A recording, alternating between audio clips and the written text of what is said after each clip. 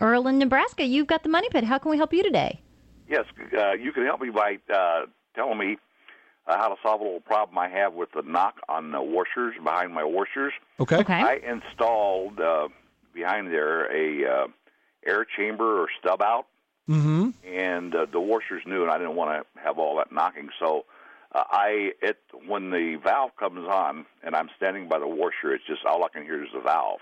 Right. But I went upstairs. It's in the basement on a one-story house. I went upstairs to a bathroom that's above the washer, and I hear a very loud knocking when I still. Well, that's because you have what's called a water hammer.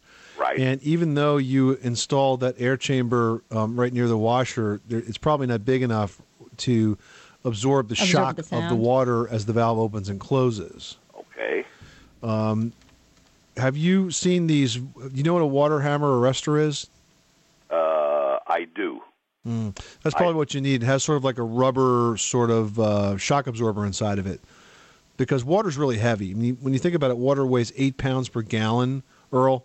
So with all that water and all this centrifugal force, when the valve opens and closes, you get that big bang. It's because the pipes are loose. And, one other way to solve this is wherever you can access the pipes to tighten them up with proper securing, with proper hardware to secure it to the wall studs. But typically you can't get to that.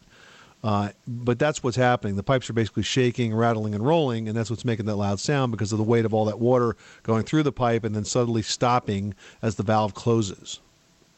So the solution here is a water hammer arrestor, which is sort of a step up from what you did, but that will make it a lot quieter. I will give that a try. Thanks so much for calling us at 1-888-MONEY-PIT.